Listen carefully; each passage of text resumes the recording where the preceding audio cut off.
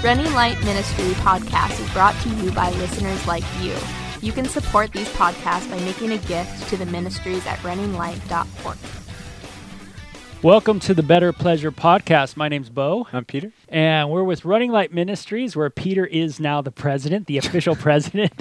I'm going to just keep saying that. Means very little. But it's very cool sounding. And this is episode number 89. Cool. And we are going to be talking a little bit about roles in marriage. We're going to talk a little bit about 2018, things maybe that we learned. And also we are going to talk a little bit about a sermon I heard that just frustrated me to the bone. And so we're going to touch on different subjects and topics, and you guys are always welcome to email us with your questions at bo@runninglight.org or peter@runninglight.org. And tell a friend if you like the podcast. Certainly we would love for you to share it with others. There's not too many Christian people that like to talk about sex, the Bible, and porn as much as probably me and Peter do. But this is kind of what we do. And the Bible says that flee youthful lust, and if you're not, then you're living in utter sin, and you will perish. I don't think it says that. Peter's here to correct me. But shucks. Anyway, let's go over. Let's start with the sermon I heard. Okay. Yeah. Now, is there any sermons you've ever heard, Peter, that you listen to and you just go, "Man, Bo, I didn't like that." There have been a couple. A couple. Just a couple. Huh? Yeah, just a couple. Because like there's a lot of sermons that I listen to, and they'll say things that about this topic specifically. The sermons about this topic specifically that I'll listen to, and I really won't like it too much. Some of them are good, but they just say like little things that like bother me. But there are a couple that it's just like the whole thing just kind of frustrates me a little bit. It's not a whole lot, but I've heard a couple that have like really frustrated me on this issue. Yeah. Yeah. It can be a little bit frustrating. I think the sermon I listened to the other day, it happened to be on the issue of lust, and when I think of lust, I think of passages like in Peter, and I'll flip over there so I don't butcher the text, but. Peter says, "Beloved, I beg you as sojourners and pilgrims abstain from fleshly lust which war against the soul." And, this kind of theme is throughout the Bible, the idea of moving away from fleshly lust, animal-like, if you will, lustful behavior, and moving in a different direction, and that different direction is love. And so the Bible emphasizes this idea of love over lust, but it says war against the soul, and so we kind of get our ideas of battling the flesh from this, which some people struggle with when we use those terms. They find them kind of somewhat offensive and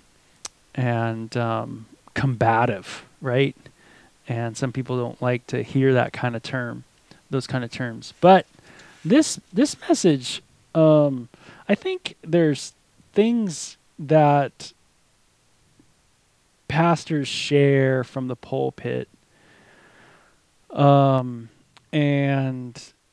I really don't mind the actual scriptures themselves, and even the combative kind of idea of love and lust and the battle and get rid of flesh in you and let there not be any hint of sexual immorality and which this pastor shared those things, but he also shared statistical things, and the statistical points that he was making was about the adultery that's within the church, and that it's no different from adultery out in the world, and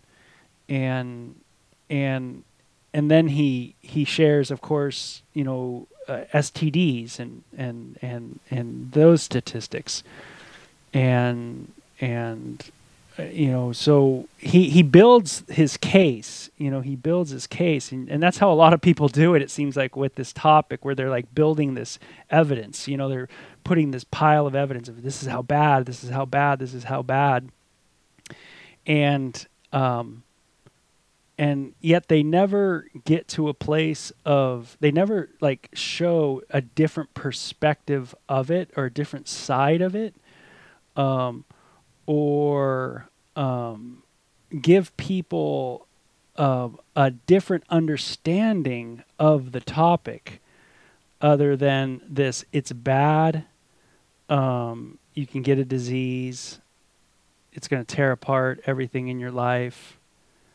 And it almost, or it doesn't, it's not almost, but it very much comes off as very alarming. Like, where when you listen to messages like that, I kind of walk away from it just going, that was really alarming.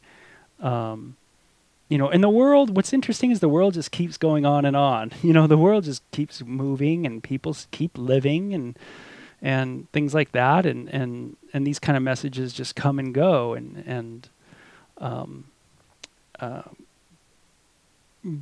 But there's a lot of issues that I have with these kind of one way, one track messages, and they seem to leave out, to me, some of the most important biblical things that just stand out. So I guess some of the issues that I kind of see is that they tend to be one-sided biblically, meaning instead of bringing up, like, when you make a point like, hey, if you bring up a point like,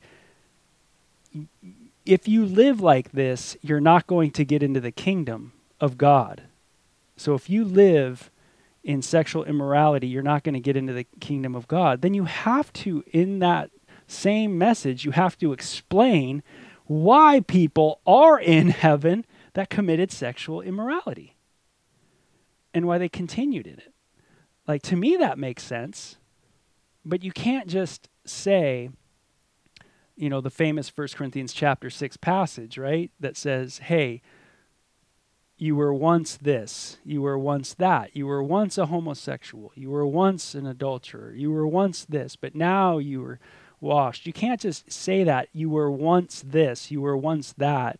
That if you're living, and then you go to, if you're living in that way, then you're out of the kingdom. When we have examples of murderers and adulterers and idolaters that are in the kingdom of heaven, because we know that from the New Testament book of Hebrews chapter 11, which tells us these people are in heaven. They are people of faith, and yet they acted in these ways. So I think in that one way, it does a disservice because it fails to really answer the obvious and balance the message out and balance what he's saying out. Does that make sense? Yeah. So, like usually when I hear passages like that, and there's a lot that you said that, I would like to comment on, if that's cool. Yeah, go for it. There's a lot I got there. more too I want to comment on. So the first thing that I wanted to comment on is I feel like I am a recipient of messages like that, meaning I'm someone who grew up listening to stuff like that. And I feel like I do have a personal testimony in how those things impacted me. And it does go back to kind of what we were talking about a couple podcasts ago about that article, Do Scary Statistics Really Change People? And if you guys weren't with us on that one, basically the conclusion of the people who wrote the article is no, they don't. Like in every instance where they try to program to scare kids straight, they ended up becoming worse as a result of the program. And they separated out the kids in 3 areas to show why it was ineffective. The first arena of kids were the kids who wouldn't have done that stuff anyway, right? So when someone like this sits through a sermon like that, it's not going to change their behavior one bit because they're already not doing it and they're not going to do it, right? So there are people in the church who aren't viewing porn and they're not committing adultery and they're not having sex outside of marriage, right? This doesn't mean they don't lust, but it means that they're not doing those outward things. So for those people, sermons like that aren't going to do anything for them. It'll puff them up and make them feel more proud and arrogant about themselves not doing those things, but it's not going to change their behavior. The second group of people are the people who are already doing those things. Those group of people, like me, when I was a teenager in church listening to sermons like that, and I was already viewing pornography, sermons like that just made me feel more alienated. So they isolated me more, made me feel more outcast in the church. They scared me a lot, and it also lacks a lot of hope, meaning a lot of those sermons, if they're like, you're going to get an STD, you're going to go these ways, you're going to go those ways, if you listen to that and you're already doing those things, it could create almost like a fatalistic mindset where you're like, well, I've already started, so that means that I necessarily will become like that. And so then you start acting out even more because you've kind of told yourself in your brain that it's going to happen no matter what. The other way that can impact you is if you do come out with that alarmist mentality like what Bo was talking about, and you're like, oh my gosh, I got to stop right now, and you leave that sermon and you do good for a little bit, but then you fall back into it, it could lead you to the place of hopelessness and despair of just like, I guess I'll never change, man, because like I just can't stop. Like this guy told me if I don't stop, this stuff's going to happen to me. I tried my hardest. It didn't work. I guess I'm just never going to change. The middle group of people are the people who haven't done it yet, but they've thought about it. You know, maybe it's been on their minds. You know, they haven't done it yet, but maybe it's on their minds. They're not in the group of people that definitely will never do it, but they're also not in the group of people that have already done it. What it does for people like that is there's a large number of them that will be excited by the prospect of it, meaning that when someone shares about how wrong or sinful or perverse something is, and they start quoting all these really dangerous statistics showing like how devastating these things are, what it essentially does for most people is it piques the curiosity, where there's something in the human heart where when you hear something like that, when you hear the severity of something like that, there's something in the human heart that says like, man, like if it's that bad, there must be something really cool about it, right? Or else people wouldn't be doing it, right? So it kind of actually excites them and it interests them and it actually piques their curiosity and it makes them more likely to go into those arenas than before. So those sermons are not effective, first off. But the second reason why they would bother me, again, as someone growing up in it, is that I don't think we should look at it from a purely pragmatic sense. Meaning, like, let's say that we could prove that they were, for the sake of argument. Let's say we could prove that messages like this were successful in stopping people from viewing pornography, having sex outside of marriage, stuff like that.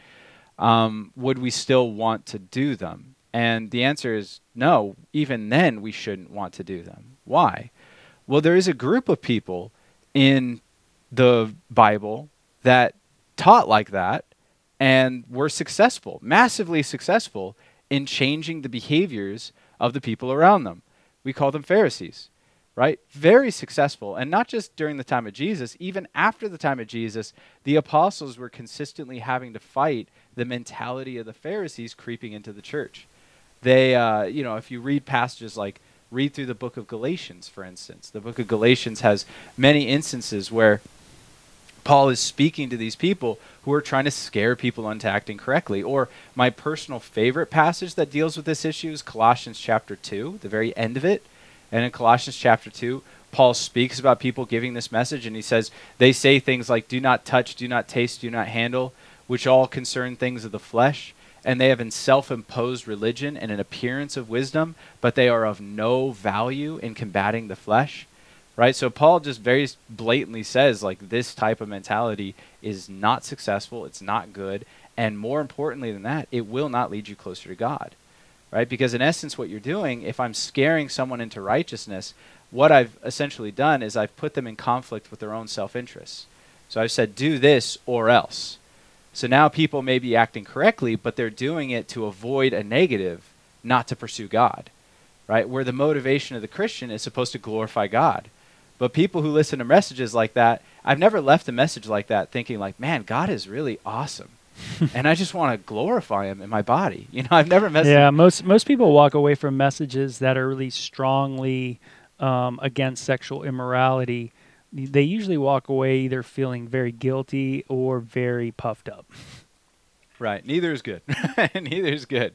So, but neither of them have attracted a person to want to pursue God because God is good. Yeah, and there's a way you can share things where, you know, the guilt that someone feels, you give them an open door to deal with that guilt properly. Right. And I think that's what I found lacking is a second thing is not just the scare tactic of using STDs and all this, which I think just again catapults people into the churches just into this alarmism kind of mentality, and it becomes a turnoff, to hear people and messages like that. But there's the vulnerability that I didn't hear, and that was the other thing of being able to get to that Romans 7 place in your message where you're able to say, the things I like to do that I don't do, and that who can deliver me from this body of death, or that idea of understanding that there is a battle within you, and you don't always win it. Yeah. And without that vulnerability, the person in the audience who is guilty and should feel guilty, meaning guilt is not necessarily a bad thing, but making someone feel continually guilty and not providing them with the means to deal with the guilt is probably a worse thing to do. Yeah. But when someone's able to show in the scriptures the idea of, hey, how did these people get to heaven? Yeah. How does Gideon end up in the kingdom? Right. How does Peter end up in the kingdom? And even if you go off of Paul, how does Paul end up in the kingdom? Right. Off of his confession in Romans 7 of being a lustful man. Yeah. And but it's also showing a personal vulnerability to be able to talk about your own life at that point in a way that brings you on the level of that same human being that's feeling, guilty for their sexual behavior. And the other thing that's important is that when you just say to someone like, hey, you're guilty of sexual immorality because of your adultery or because of your whatever you're doing, and you're talking on that kind of a level, and you're not providing them with, let me try to gather my thoughts here, but it's like, you're not showing them that what good sex looks like, or you're not talking about the intricacies around a topic of sex that is very difficult to maneuver. Meaning, when you talk about sex in a really simplistic way, like you're committing adultery, that's bad. Well, what else is going on in that marriage? What is that marriage being like? What is the sex life of that marriage? What is the non-sex life of that marriage? What is the intimacy issue of that marriage? There's a lot of issues, as we know, with marriages. And so when you talk about it in just simple ways of like, hey, the stats are people commit adultery in the church as they do outside the church, and it's because we're not for holiness, we're not for this. Well, no, people are for those things. They would love to do those things, but there's a lot of issues going on in people's lives, that they struggle with, and so when you just hammer at, it's pornography's fault. Well, no, it's not pornography's fault. There's things going on in people's hearts and in their minds and in their lives, and there's people that use pornography for reasons of being sad. There's people that commit adultery because they're sad in their marriage. There's people that just enjoy pleasure and they do it for those other reasons. And there's a multitude of other reasons why people do what they do. And some people are mentally struggling on so many levels: depression, anxiety, and so it just seemed way simplistic, and it doesn't open up your world like, it doesn't open up the pastor's world of like, what is his sex life like? What is good sex life? What does it mean to have good sex and good relationships? And, what constitutes that? It seems way too simple. And maybe us at Running Light, because from our perspective, I mean, we talk about these things all the time. So we're always talking about the different angles of these things. For instance, I heard even in just, secular world, someone say something. It was like I was reading a book and they were saying something about how, you'll never learn like how to kiss from pornography. And I thought, what are you talking about? Like, what kind of comment is that?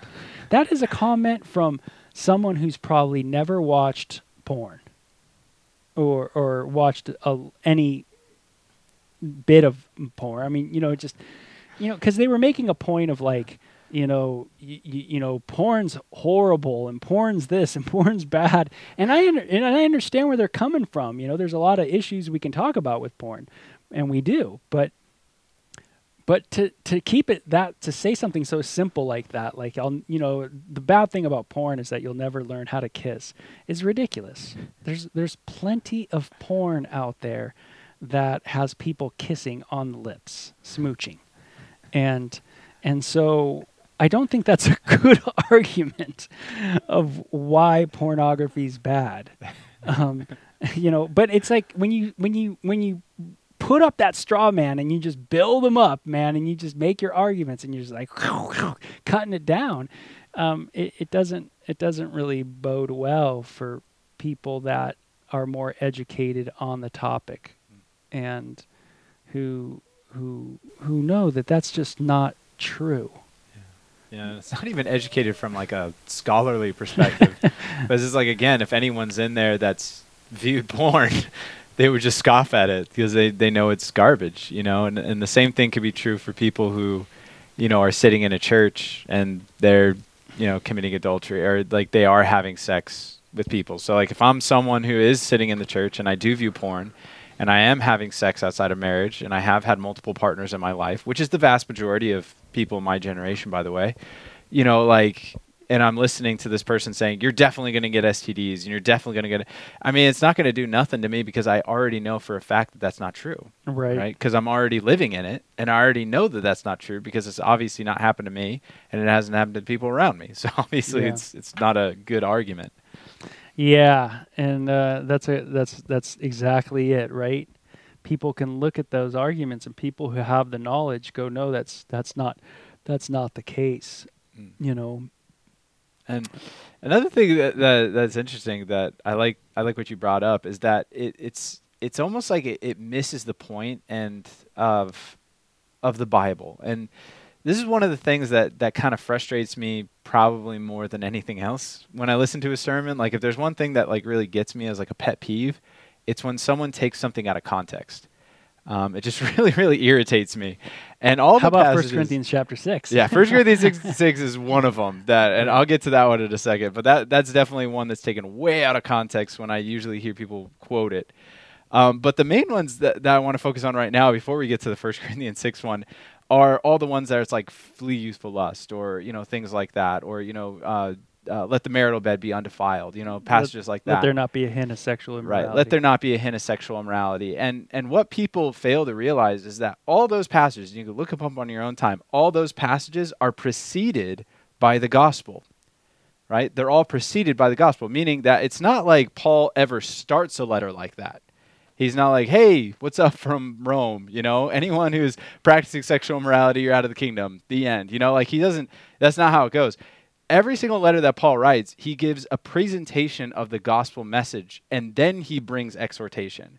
The reason why is because what Paul understands and what we should understand is that if we were to go off of the commands that he gives in the latter half of his book, none of us are making it, right? So what Paul has to get down to us is he has to bring us down to the level where we realize we need the gospel.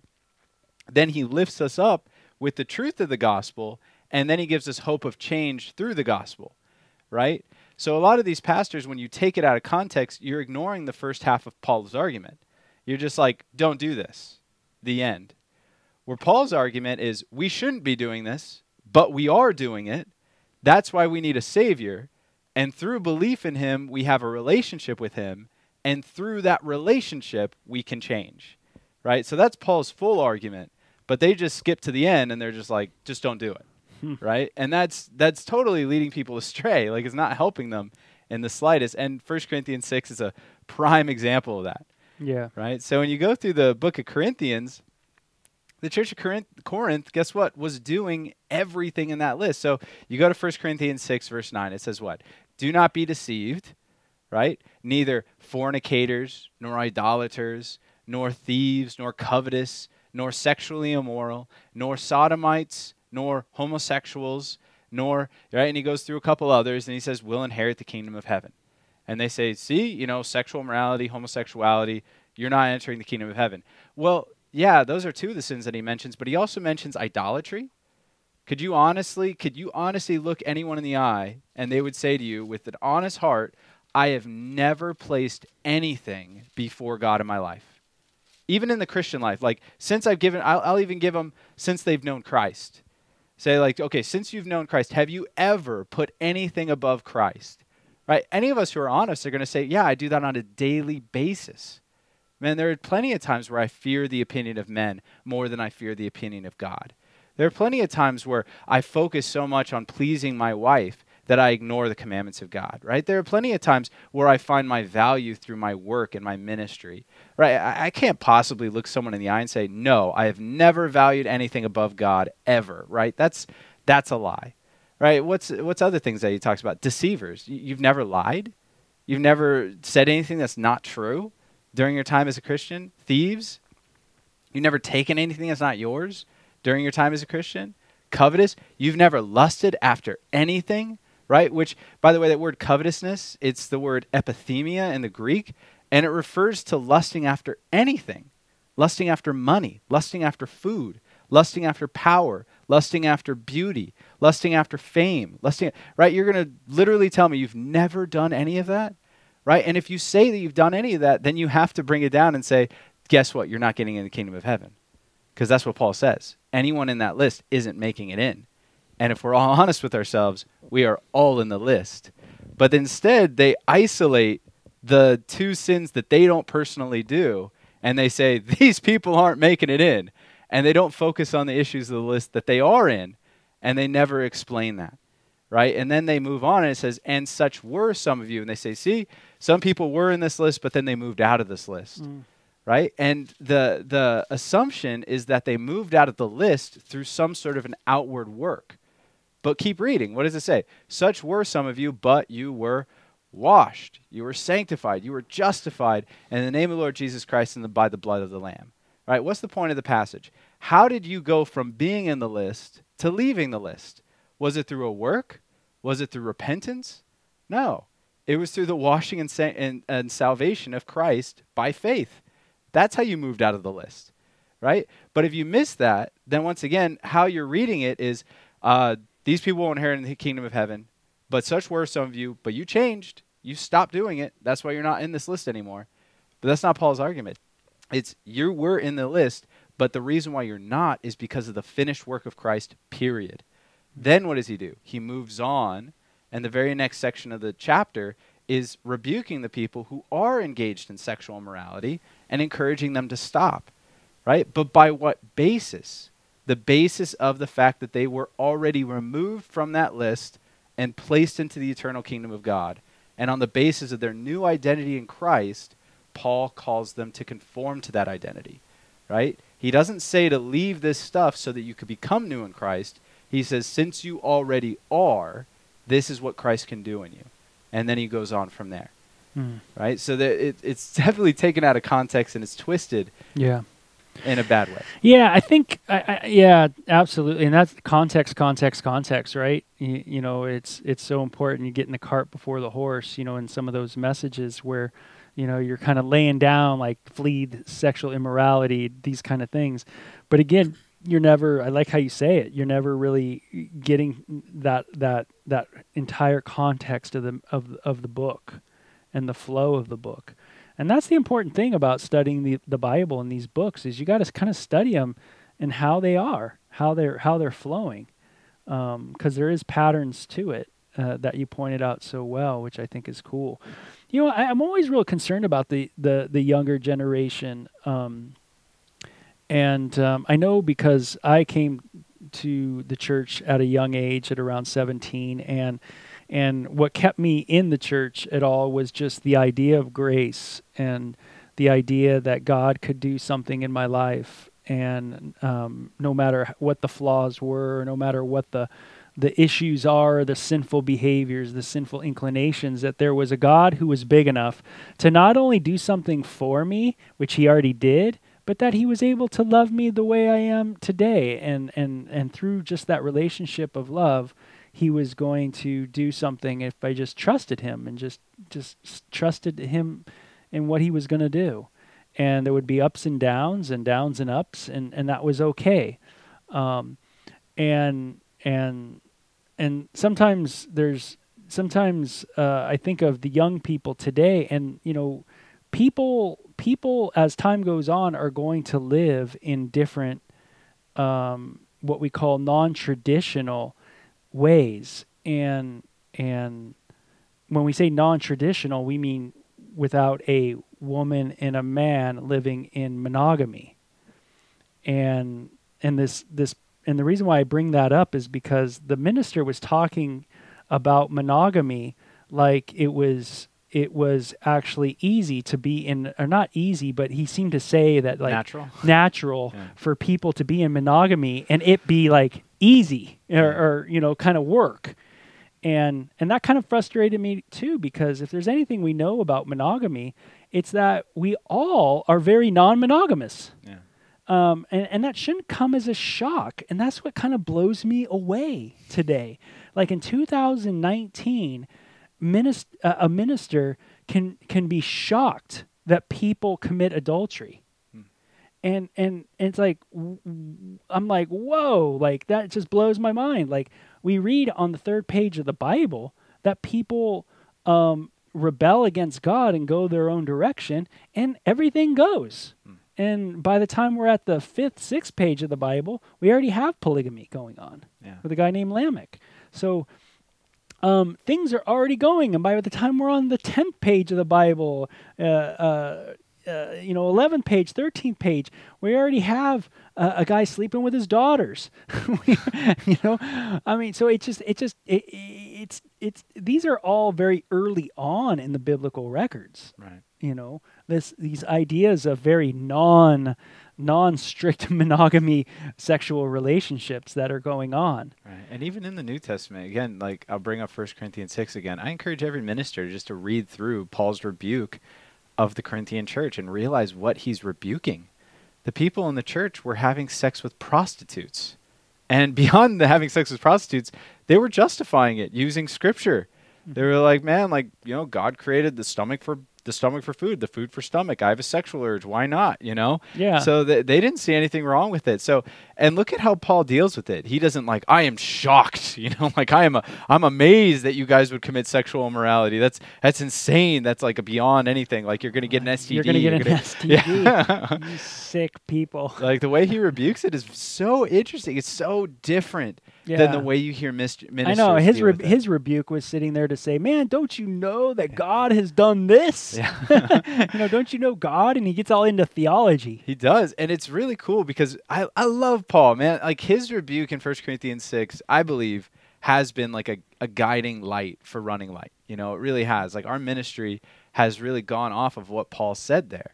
Because what he does is he first brings about the purpose for sex. That's his argument. He's like, there is a purpose for sex. There's a goodness to it, but it's only when it's performed in a particular way to reflect the glory of God. And from there, he moves on to a second argument saying like, okay, well, so you shouldn't do it because that doesn't reflect the glory of God, because God has one bride. He enters into one people. He's not entering into everybody, right? He has exclusivity, so you should too. But then his second argument is so cool. He's like, didn't you know you're bought at a price? Right? So what's the second argument? Like, dude, God has sent his son to die for you, and he loves you, and you're in a relationship with him. Like, don't you know that you're highly valuable in his eyes? And so is your sexuality. So honor God with your body. Like, that's a second argument. It's Yeah. so radical. It's so different than what I hear from the pulpit today. Yeah, yeah, that's an interesting point, man. I mean, you think about that, and I mean that's great, and you think of young people going to churches today. People always complain where why does young people not want to go to church? Why do young people not want to go to church? Why and it's always like, well, they don't know how to critically think, and so you got J.P. Moreland writing books, and you got Frank Turek writing books, and all these people writing books, and which is great, all these apologetic books and critical thinking, and there's a place for that, and I think it's really important. Yeah. And I also have to remember that people that are coming to church and bringing their kids to church, no matter what school or environment they're in, if they're in the world, then they're in a world that's constantly changing when it comes to even ideas of sexuality. And you have kids that come into church today that are familiar with different terms for sexuality. They're familiar with different identities, sexual identities.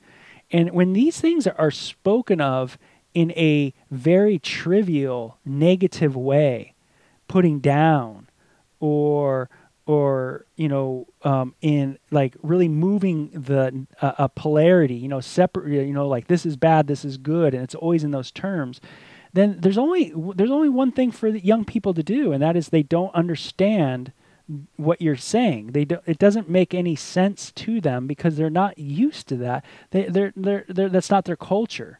They're used to talking about sexuality in much different ways today. When you go to school today, people are very aware of sex and sexuality at younger ages today. And I know people will go, that's bad, that's horrible. But that's, when you say that, though, that's bad and that's horrible, see, all of a sudden it becomes like adversarial. Yeah. So some young person's in a church and they hear you say, it's horrible that they teach you this in school.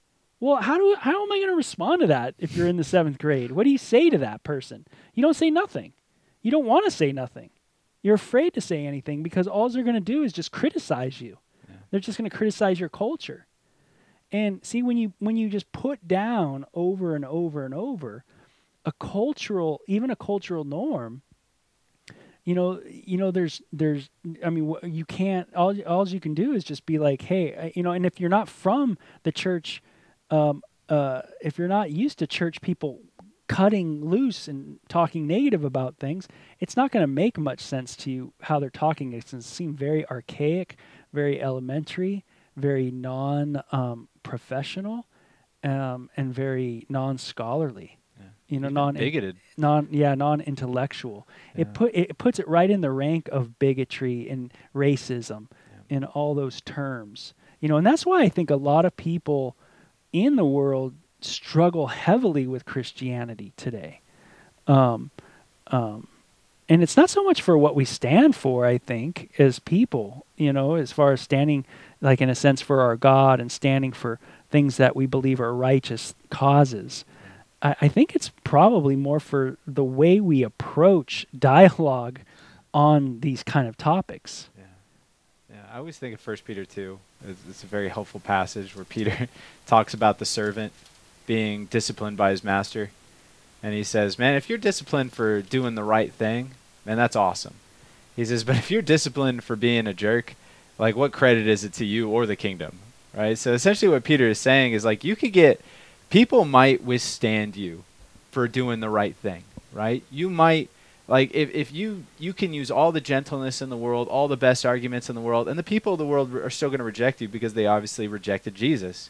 However, a lot of times as Christians, we hold that up as like a shield, almost to say like, oh, see, they're just persecuting me for my Christianity, when they're really not. They're persecuting you for being a jerk. Like that's really why they're persecuting you. So like they're not so much upset with what you're saying.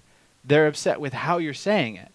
And so because of that, once that happens, they actually forget about your whole argument, and all they remember is your demeanor. Yeah. So it detracts from the gospel, and it detracts from the words of Christ. And this is kind of my point, is that, if Paul were alive today, I have no doubt he would think that we're weird. Meaning that the culture is so different, and in ways, not in every way, but there's certain things that are just different, and the way technology has changed culture, and the way we view life because of technology, and the way, meaning, even the way we view sex because of technology. People go, well, what do you mean? But, well, what I mean is that, sex has changed over the years. Sex, meaning sex today, a person understands how to have sex or how to enjoy sex much more today than they ever have, because they have more information on the subject. Meaning back then, women didn't have a lot of rights to figure out their sexuality or figure out what they enjoy in sex. But there's things that are have changed in our culture. There's and not only is our ability to understand a woman's body and a man's body much more than what it was back in the day, but we have also movements that have happened to free women and to have rights for children, and these kind of things that has all radically changed the way we think about things. And it's led us into even how we look at sex today, which is different from the way people did. And so I guess my point is that, when the younger generation is coming into a church, what's important is that we do share the Bible, and we do share what the Bible is saying. But I think what we can't do is we can't utilize extra biblical things, like cultural arguments, like STDs or statistical things of adultery, or these kind of things. If we think those things are going to persuade someone to go a different route or something like that, I think then we kind of really diminish our testimony. I think all we can do is just share what the Bible says and let people wrestle with it. Let people just fight over just the biblical text itself. And I think if I got anything from Chuck Smith, I really have enjoyed a lot of times just his simple, going over it really simply and not elaborating too much on too much,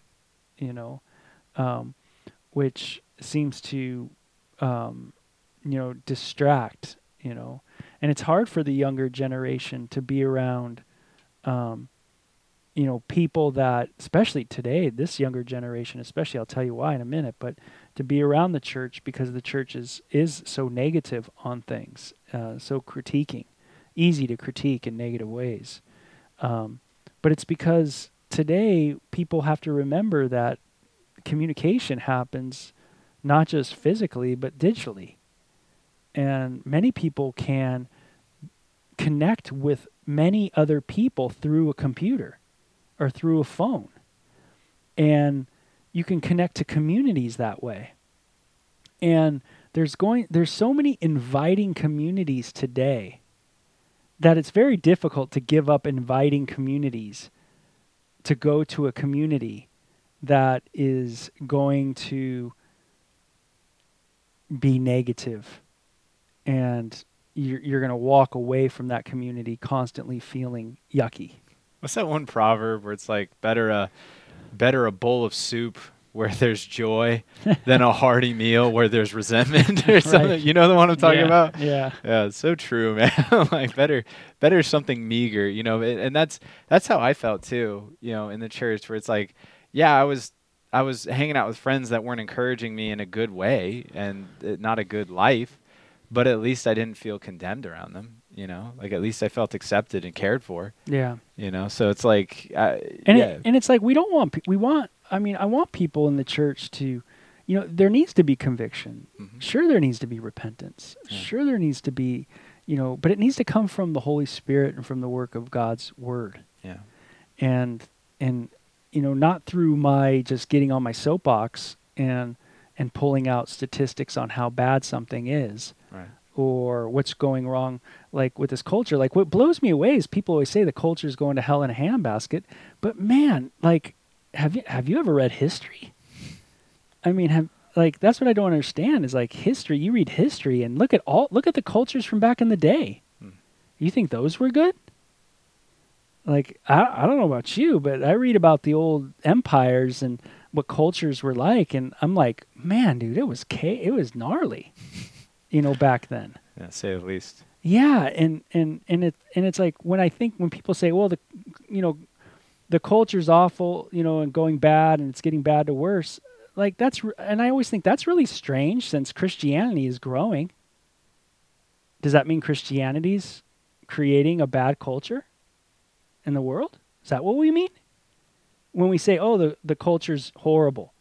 So, well, Christianity's growing in the culture, so maybe Christianity's the problem. Is that what we mean? Well, no, that's not what they mean. But they never think about it that way. Christianity, is growing in the world. It's growing in Africa, it's growing in China, it's growing in the Middle East. And it's amazing. There's amazing ministries in Europe. There's amazing ministries in the United States. It's just absolutely mind-boggling how many cool ministries there are all over the world. And to see Christianity's growth. And so what I don't understand is if Christianity's growing and jamming and we're packing out coliseums at outreaches, when things are happening in churches, we have all these mega churches and things are growing and things are going, then why are we always so negative towards everything? To me, it's like really a weird oxymoron that's going on. We're at 1 minute we're saying the world's going to end because everything's so bad, but yet on the other end, Christianity is spreading. And so you try to answer that, Peter, for me. Yeah, I think we all believe that about our own generation because we're always very egocentric. Everyone is. You see things through your own eyes and you don't see the world. It's hard to see the world in history. So it's like, when people say like the 50s, they say like, man, like things were so great. It's like, really? I'm pretty sure that, schools were segregated back in the 50s, like I'm pretty sure that it's like, it was pretty bad, in a lot of ways. You read Philip Yancey and he talks about his church being like a full-blown racist church. Yeah. You're like, man, that doesn't sound good. It's like, man, you think God was really happy about that? He's like, man, but they're not looking at porn. That's right. That's right. They're super racist. They're super racist and they hate people, but hey, they're okay. I know. So it always throws me off. Like I don't know if you've ever thought about it that way, but I have. They talk about the Puritans. I'm like, they burned people at the stake, right? Man, things were better. Right. Or you read about Saint Augustine, and people always go, "Man, he was awesome, dude. Augustine was amazing," And I think, dude. Really? I mean, yeah, he wrote some cool stuff. Don't get me wrong. He wrote some amazing things, but some of the stuff he wrote too was really weird and really, really awful against, women. And so it's like, I think of those things and I just go, wow. And, so you have 13-year-olds that are in junior high and they're taught about misogyny. They're taught about these things. So they can spot it they spot it like that. And they come to the church and guess what they see? Misogyny. That's right. Yeah. They see it. They spot it. They go, boom. They're educated on it. So it's like it's something that they look at and they go, ugh, that's not love. And they're right. It's not love. And thing is when you have teenagers that can spot out your junk when you don't think you got any junk, that's always a problem in a family, right?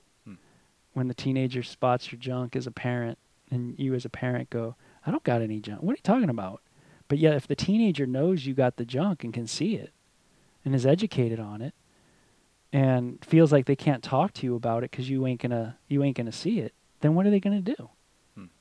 they're gonna walk away. So anyway, we're gonna get to other things in the podcast. Like we're gonna do a little update on what we learned in 2018, which is always fun since I teach at Pima. I always have cool things that I learned. But anyway, we'll end it there, and we'll talk to you guys later. Thanks for listening, and thanks for watching. Check out runninglight.org to begin our 2 video series, Take Flight and Love or Lust. You can also send us questions on Twitter at Running Light or on our runninglight.org podcast page. Like us on Facebook at Running Light Ministries. Psalm 36:8. They are abundantly satisfied with the fullness of your house, and you give them drink from the river of your pleasures.